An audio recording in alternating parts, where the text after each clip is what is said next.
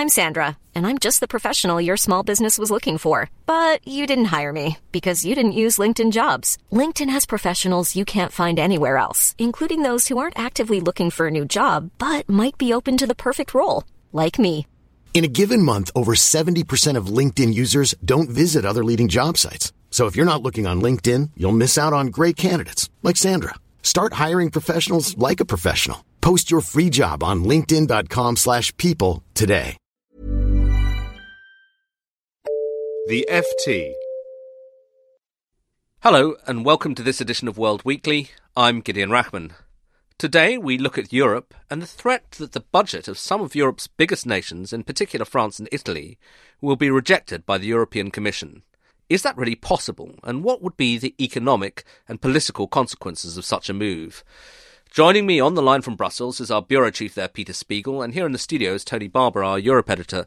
Peter, first, just give us a sense of what the state of play is. I mean, France and the others have all submitted their budgets. What is the Commission doing? Well, the Commission has actually taken its first step towards rejecting 5 Eurozone budgets, including France and Italy. The other 3 that are getting notified are Austria, Slovenia, and Malta. And what the rules say is you submit your budget to the Commission, and these rules were just adopted literally 2 years ago at the height of the Eurozone crisis. You submit your budget to the European Commission. The Commission then has 2 weeks to decide whether they are in significant breaking of the rules, the word they use. So they have to decide that very quickly. And within 1 week, they have to notify the country whether they are thinking about this thing. So literally this week, they've gone to those 5 countries, again, including France and Italy, and told them, we are now thinking about rejecting you, which for both countries where you've seen, a huge rise in anti-EU sentiment would be politically explosive if they actually do it next week. So, Peter, I mean, obviously they feel that they're legally bound to do this, but is it really necessary in economic terms? I mean, are these infractions so dangerous to the European economy that it's worth courting a political explosion? You could argue that, but I'll tell you the one place they don't believe that is Berlin. And these rules were inspired by and argued by and pushed by Angela Merkel. And people I am talking to here in Brussels say that Merkel is pushing them very hard for a very strict interpretation of them. And it says that if you miss these targets, particularly on deficit targets, you get the budget sent back to you, and you're asked to bring it back. And it is the first real test of these rules put in place in 2011 and 2012. And for the Germans, this is a test of whether they can actually trust some of the southern countries that keep calling for debt mutualization and some of these other measures that would put Germany and German taxpayers at risk to all sorts of things. They want to make sure these countries live up to the rules before they start heading down the path towards a real economic and monetary union. So, Tony, I mean, it looks like a very important moment, but I mean, Brussels has a way of kind of fudging these things. We've all lived through various Euro debt crises. Do you feel this is a big moment? I think that for an institution which feels so governed by legal procedure and by rules that are formulated after endless sessions of negotiation among governments, that were these rules to be torn up at the first moment they're really being tested, it would feel like quite a big moment for that reason. And particularly from the point of view of Germany and its allies, who locate the origins of the debt crisis and banking sector crisis of 2010 onwards in the infraction of EU fiscal rules by Germany itself, it must be said, as well as France in 2003. For them, it really, I think, is a big deal. That said, the room for some sort of compromise, particularly over France, I think does exist because Germany prizes its special relationship with France and I think does, to some extent, buy the idea that France is an exceptional partner, even if the two don't look like equals on the economic front anymore. Peter, we'll get back to this question of whether there'll be a compromise in a moment, but we've talked about why the Germans are pushing it so hard. Give us a sense of how the French and Italians are playing this and how big a setback it would be if their budgets were rejected. Well, the French have already engaged in negotiations, for lack of a better word. I mean, we had the French Finance Minister Sapin, who traveled to Berlin just this week to meet with his German counterpart, Wolfgang Schäuble. There is a sense in Brussels that the French will actually move, particularly on structural reforms. They need to show some improvement on their structural budget balance. to get any waiver from the rules, and they just haven't done it thus far. So if they make a little bit of an effort, make a little bit of a movement, there is some sense amongst the Germans that the French are moving on this. The Italians are much more digging in their heels on this one, and it has a lot to do with Matteo Renzi, the new Italian prime minister, and his feeling that he is the new champion of the center-left in Europe. And he has picked a fight on this, and this is something he's been arguing ever since he's been in office, that he doesn't like the 3% rule, the 3% rule being you got to get your deficit under 3% of GDP. He's belittled it. He said it's from another era. He doesn't want to have to abide by it. He will abide by it, he says, but he's made this a real political point in Italy. So there's two different political situations here. In France, President Hollande is very weak, and you've had European elections in May where Front National, running on a very anti-EU platform, we got to get our sovereignty back, finished first in the vote. And we've seen poll after poll recently that says Front National could knock the socialists out of the first round of the next presidential elections in France. So Hollande is really on his back foot, under real threat from Marine Le Pen and the Front National in France. So that situation is quite bad. Renzi comes from a much stronger position. He did very well in the European elections. They are now the largest party, actually, in the socialist group, in the center-left group in the European Parliament. He's still popular at home, and he can argue that he has a mandate to fight with Brussels on this one. So I think you get two different situations, much more politically at risk in France right now than in Italy.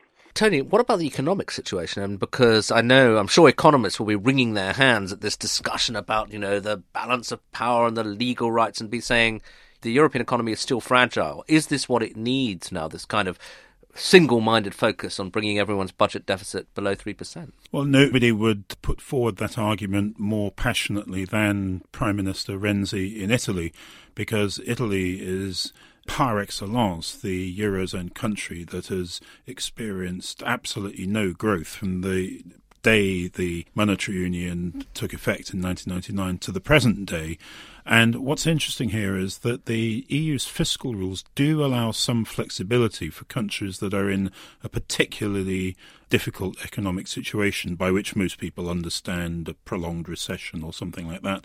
And this is exactly the situation Italy does face. So Italy, you would think, is on reasonably strong grounds to say, please apply the flexibility that these rules allow to us, because if you don't do it for us, when are you ever going to do it for anybody? I don't think the situation is quite the same in France. It wasn't hit by the debt crisis and the subsequent recession anything like as hard as Italy, or indeed other Eurozone countries. And so there, the pressure to deliver something on structural reforms, I think, is stronger. But overall, there would be a pretty strong view outside Germany and its immediate allies, I think, that an emphasis on balanced budgets at a time when demand is so low in the Eurozone economy just doesn't make sense. And an interesting example of this, by the way, is a country that's normally aligned with Germany, namely Austria, whose Chancellor has rather breezily dismissed the European Commission's demand to come up with a structurally balanced budget this year, as what he said was an interesting opinion, but we won't listen to it. Right, which was a really interesting point, because can he breezily dismiss the European Commission? Can the French, when they say, look, we're a sovereign country, in the end, it's up to us? I mean, legally, they're in the wrong, aren't they? Well, there are technical procedures for putting a country in the dock and punishing it, none of which have ever gone to the absolute limit, it must be said, in the Eurozone's history. But essentially, they've been tightened up a bit, as Peter was saying, in the reforms of 2011 and 12, with the result that it would require a majority of governments to reverse a decision by the European Commission to issue a punishment. So it's been made a bit harder to go down that road. But usually what you find in EU negotiations is that some kind of compromise, an agreement to split the difference somehow, is reached before it comes to that point.